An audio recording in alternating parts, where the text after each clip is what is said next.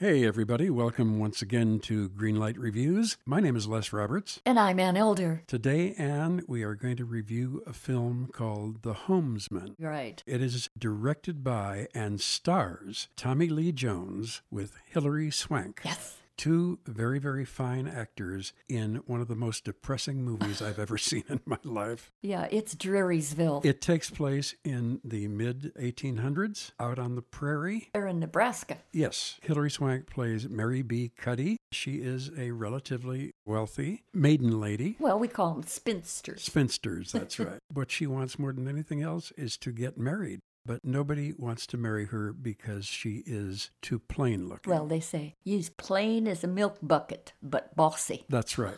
I've always thought Hilary Swank was very pretty, but she's not pretty in this film. No, but I agree with you. She's Right. most attractive. So what happens here is there are three married women who live close by in Nebraska. Because of the lives they have led out on the prairie, mostly lonely and being abused by their husbands, the three of them go completely insane. They've also had some tragic events because of plague and childbirth. Sure. There were many reasons why these women went mad. Yes, but they are so mad that they can no longer speak. Right. They're dangerous to the other members of their family. Yes. So the preacher, played by John Lithgow, decides that these three women must be taken across the river to someplace in Iowa and given over to another preacher there and his wife, who will make sure that they are taken care of for the rest of their lives. But how are they going to get there? Right. So the John Lithgow character asks Mary B. Cuddy to escort them. She can't really do that very well by herself because they are so dangerous, these three women, that they have to be tied up. Not only that, but she might encounter Indians along the way, all kinds of weather problems and so on. So she really needs a man's help. And she finds the help in a crusty old guy who is something of a gunman. He's also a drifter and a grifter. Yes, his name is George Briggs, played by Tommy Lee Jones. The last thing he wants to do is go with her. However, when Mary B. Cuddy first meets George Briggs, he is being hanged. He is sitting there on top of a horse with a noose around his neck, just waiting for the horse to go someplace. So she saves his life, but now he owes her, and he agrees finally to go with her across the prairie. And that's the story, really. We see all these terrible things happen to these three women at the beginning. Then for the rest of the film, they are tied up in the back of what used to be a prison wagon. Of course, he is up there driving it. His horse is tied up behind and is trotting along. And it goes on forever.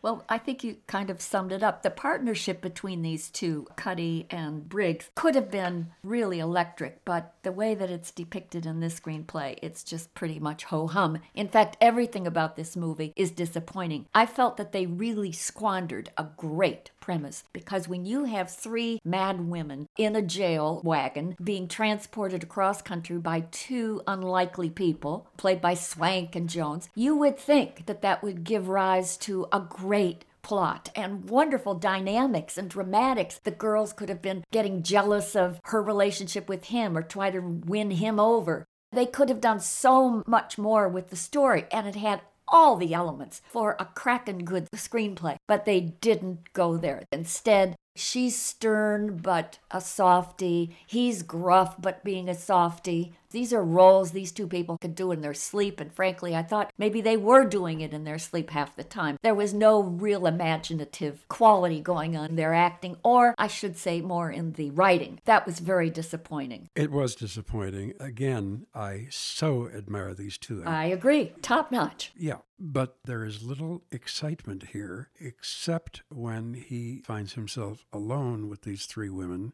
Right. He has run out of food. He finds this hotel in the middle of nowhere, and they won't give him any food. They have loads of food there, but they won't give him any food because they're expecting people to come and buy the hotel. And the hotel is currently owned by James Spader. There are more crazy cameos in this movie. It was almost distracting. Yes, it was distracting. Tommy Lee Jones' direction misleads you. Certainly for the last third of the movie, it was as though it was a whole other film tacked on to the end of the first movie. Right. They did not relate to each other at all.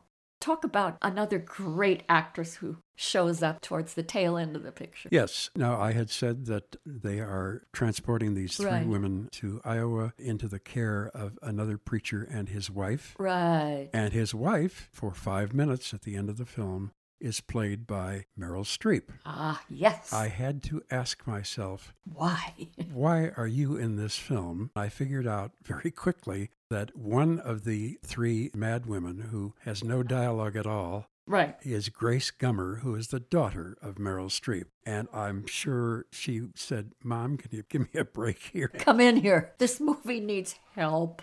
Meryl Streep wasn't even that terrific. I mean, she was fine. But again, there was no excitement in this film. There's also a problem in the film because we know very little about the character of Mary B. Cuddy. And for the first 2/3 of the movie, this film is all about her. And then the focus shifts over to Briggs. Right. But we don't know why she was so desperate, except for the fact that she's plain. We don't know whether she was raised on the prairie. There's no backstory for her, and I miss that. I think that would have helped had we known just a little bit more about her. I felt the same way about Briggs. We know that he's a grifter and a drifter and a no-good drunk and all of that, but those are stock assumptions that we make about characters that we see in pioneer time. It would have been helpful had there been something along the line of originality of character.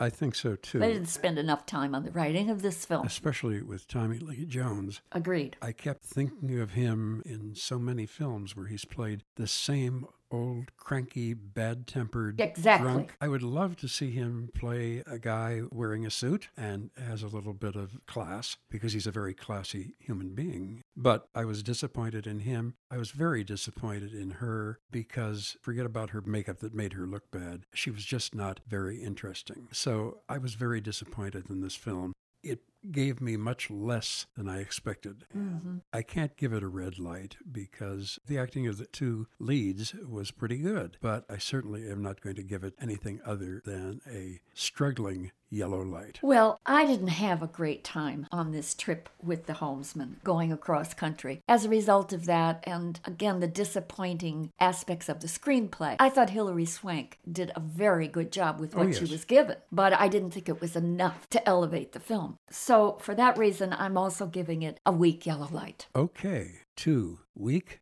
yellow lights for The Homesman. Well, we're going to come back and review another film very, very soon. We hope you will join us at that time. Until then, though, my name is Les Roberts. And I'm Ann Elder. And Greenlight Reviews hopes that you will find your home the next time you go to the movies.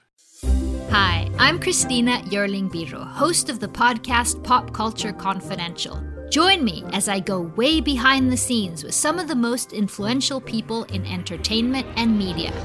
Hear actors such as Succession's Brian Cox talk about his favorite characters to play. There always has to be a mystery. The audience have to be in a situation where they want to know what's going on. Meet studio execs like Pixar chief Pete Docter and learn his secret on how he makes us cry. Emotion is our first language. And so many others who are defining popular culture, from Obama speechwriter David Litt to Top Chef host Padma Lakshmi. We don't often think about food politically, or we don't want to, but it really is.